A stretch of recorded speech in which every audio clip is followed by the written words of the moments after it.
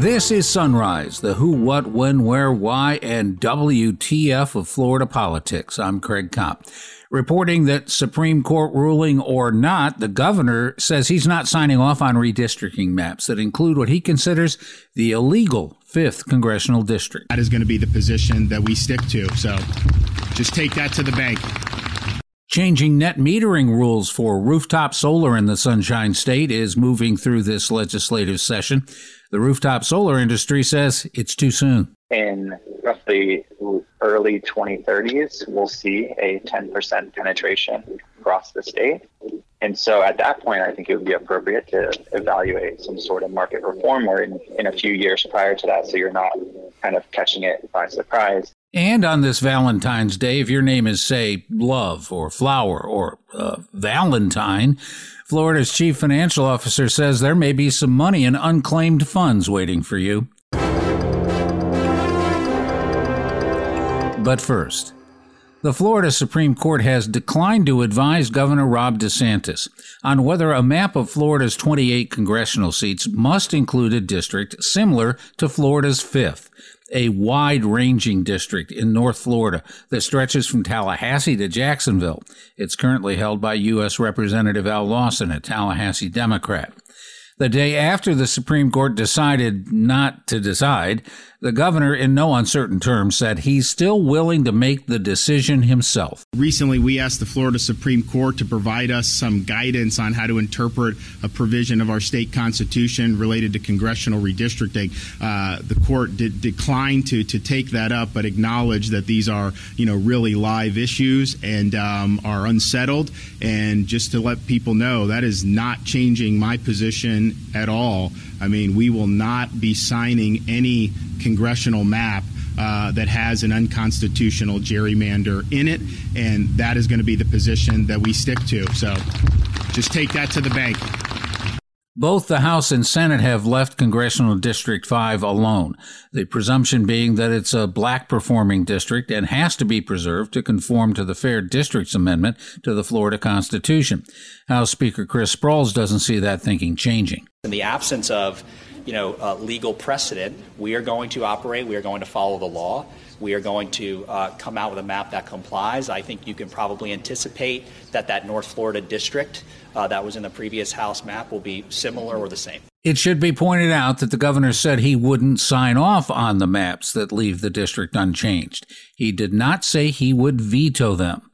If the governor doesn't veto them and chooses just not to sign them, they can still become law. The governor also has some advice for legislators about how to handle school districts that did not follow Florida law and kept their mask mandates in place during the pandemic. It's being proposed that money for those districts be withheld in the state budget. Governor DeSantis has another idea. Rather than take money that may penalize a teacher or student because of the actions of some union-controlled school board member, my view would be, let's not do that. But what you could do is say any parent whose kid was illegally forced masked this year in Florida in any of those districts, they should have the right to sue if their kids have any negative effects of it. If they have speech problems, if they have emotional problems, physical problems, they flouted the law and they should be liable for the consequences of their actions. And so if the legislature goes down that route, I think that would be very beneficial. It would strike a good balance between, penalizing the politicians who flouted the law, but also not doing that in a way that's ham-handed and may deprive some innocent school kid of the ability to participate in a certain program. Bills to reduce what utilities pay homeowners for the excess energy they generate with their rooftop solar panels is moving through both the House and the Senate. Originally, this net metering, as it's called, was seen as a way to get rooftop solar off the ground. Florida put it into effect in 2008. The chair of the Senate Community Affairs Committee, Senator Jennifer Bradley, thinks it's been in effect long enough. Fast forward 15 years, and the landscape is very different. We have a situation where folks that do not have the ability to have rooftop solar are paying the share of the solar folks. But that is not how the rooftop solar industry sees it. Sunrise talked with Justin Vanderbrook of the Florida Solar Energy Industries Association, who says net metering is doing the job it was intended to do, get rooftop solar going in the state. as the cost of solar equipment has dropped and the learning curve of construction has improved, between net metering, low taxes in Florida, and a maturing industry, we've created a pretty strong solar energy economy here in the state. So is it your idea that net metering is part of the rooftop solar industry in perpetuity? Will this be, is it your idea that this would last forever? So some form of net metering is certainly an important piece of infrastructure from a public policy standpoint. As various states have seen the penetration of solar energy increase and become a larger and larger market share, they have evaluated various market reforms, right? So the Department of Energy a few years ago studied this and found that, at a sub 10% market penetration, there's no need for a market reform because there's no impact on cost of electricity, right? And Florida's at 0.55% right now penetration. So in roughly early 2030s, we'll see a 10% penetration across the state. And so at that point, I think it would be appropriate to evaluate some sort of market reform, or in a few years prior to that, so you're not kind of catching it by surprise. You're setting in place some structure to reform the market based on the penetration. So the conversation here. At some point, is net metering helping people get involved in rooftop solar, or is it propping up a rooftop solar industry? You think that at some point, net metering has to be looked at, but it's too soon because it's still it's been almost 15 years since it was put into effect in the state of Florida. The rooftop solar industry is still in its infancy at this point, or still not fully born? Oh, absolutely.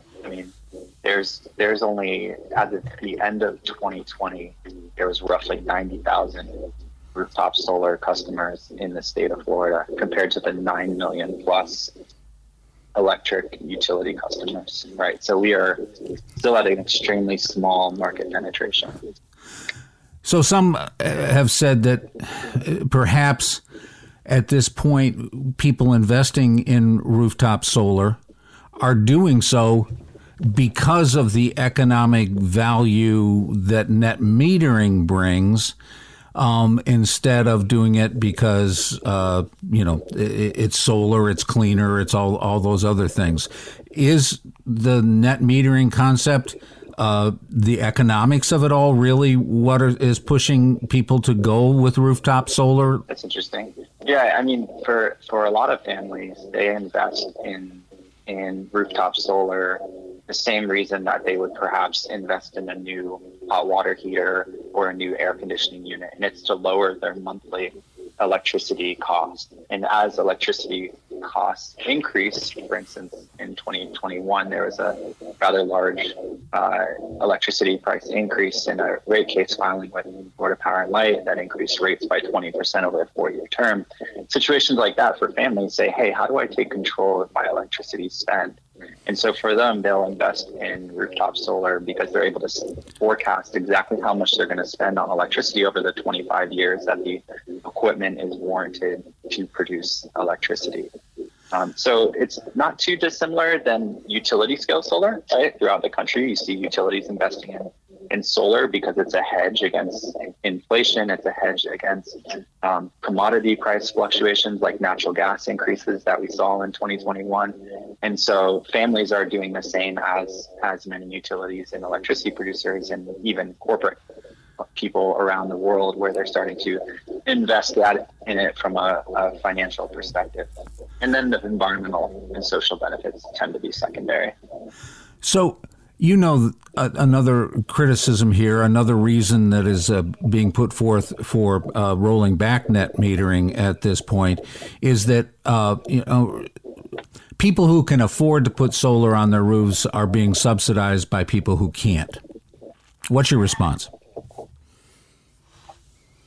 Yeah, I mean, there's no subsidy right now. As I mentioned, the Department of Energy has studied this in great detail. And at a sub 10% market penetration, there is no potential risk for increased electricity prices for non-solar customers. It's simply unearned revenue. Right? If you have the perspective you need to look at is that, hey, if I get a new air conditioning unit that's twice as efficient, or a hot water system that's twice as efficient as my neighbor, is my neighbor subsidizing me because I'm using less electricity from the grid? There's simply not apples to apples comparison. What costs increase in electricity is when multiple $1 billion of infrastructure is built out, and then the cost of that infrastructure is recovered by increasing rates, which is what we just saw in 2021 for Duke Energy and Florida Power and Light. That's what caused an increase in rates, not people generating electricity on their roof. Is the long-term game that everybody gets something on their roof, or that, the utility companies that we're used to dealing with, go big on solar? I'm a little confused about how you perceive the future, or I'm asking you, how do you perceive the future of solar power?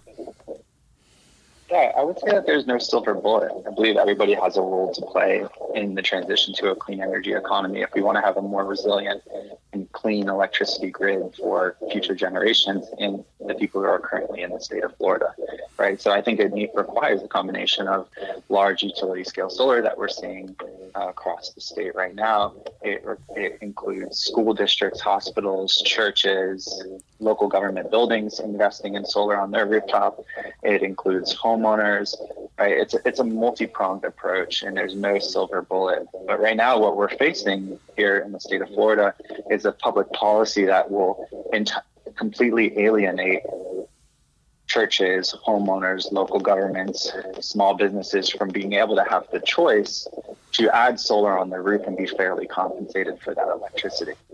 And so that's the challenge that I think we're facing here is, do we want to be a state that enables choice and enables the state and the Floridians to participate in the solar energy economy? Or is it just going to be a singular utility scale driven, utility owned model, right? It just comes down to choice. And what does Florida want to, how does Florida want to participate in that transition? Because most of the companies that work in this space, there's probably over 500 companies now operating in the solar industry in Florida. I would say roughly 80% of those are small businesses, just like your local plumber or your local air conditioning contractor. They're actually solar contractors that are licensed through the state to operate. And so it just comes down, do we only want 5 contractors being our utility companies, or do we want to democratize this energy source? Justin Vanderbroek, Florida Solar Energy Industries Association, appreciate your time. Yeah, thank you very much. Appreciate it. Here's some of what's happening in Florida politics today. Governor Ron DeSantis has ordered that flags be lowered to half-staff today to honor the victims of the February 14th, 2018 mass shooting at Marjory Stoneman Douglas High School in Parkland. Flags will be lowered from sunrise to sunset at all state and local buildings. Agriculture Commissioner Nikki Fried has also ordered that Florida Department of Agriculture and Consumer Services buildings in Tallahassee and the Florida State Fair Midway in Tampa be lit with orange lights at sundown today to honor the victims of that mass shooting. House Minority Leader Evan Jenny, Representative Fentrice Driscoll, and Representative Carlos Guillermo Smith will hold a media availability this morning at 10. Senator Randolph Bracey will hold a news conference and talk about a bill that includes requiring high school instruction about the significance of Emancipation Day and Juneteenth. The House Healthcare Appropriations Subcommittee will take up a bill that would revamp nursing home staffing requirements. The House Public Integrity and Elections Committee will consider a proposal that would require that certain officials, including legislators, be able to visit county jails at their pleasure. The Agriculture and Natural Resources Appropriations Subcommittee will take up a bill that would provide $20 million a year to help protect the headwaters of several waterways in Central Florida. The bill would carry out a 2017 law known as the Heartland Headwaters Protection and Sustainability Act. The House Early Learning and Elementary Education Subcommittee will consider a proposal that would create education recovery scholarship accounts to provide aid to students who attend public schools that close because of emergencies. The Local Administration and Veterans Affairs Subcommittee will take up a bill that would provide property tax abatements for people whose homes are uninhabitable after catastrophic events. The House Professions and Public Health Subcommittee will consider a proposal that would prevent state boards from taking actions against healthcare providers based on things like social media posts. And lobbying firms face a deadline today for filing reports showing compensation from October the 1st through December 31st. Finally, roses are red, violets are blue. Search now because you could have unclaimed property waiting for you. As a Valentine's Day missive, that's not exactly hot stuff, we know. But Florida Chief Financial Officer Jimmy Patronis is trying to have some fun this Valentine's Day by matching Floridians who have kind of Valentine's Day themed names to names in Florida's unclaimed property database. The names listed total more than $7 million in unclaimed property. Again, with apologies to Cupid, here's what Patronis said in a statement. Roses are red, violets are blue. Search now because you could have unclaimed property waiting for you. I love to give money back to Floridians, and in hopes to brighten your day, we have put together a list of Valentine-themed names and how much money is available per name. Those names are Love, Heart, Kiss, Rose, Flower, Sweet, Red, Pink, Candy, and of course, Valentine. If you have one of these words in your name, you can search to see if you have unclaimed property waiting for you at fltreasurehunt.gov. That's it for today's edition of Sunrise. I'm Craig Kopp. Join us again tomorrow as we do another daily dive into Florida politics.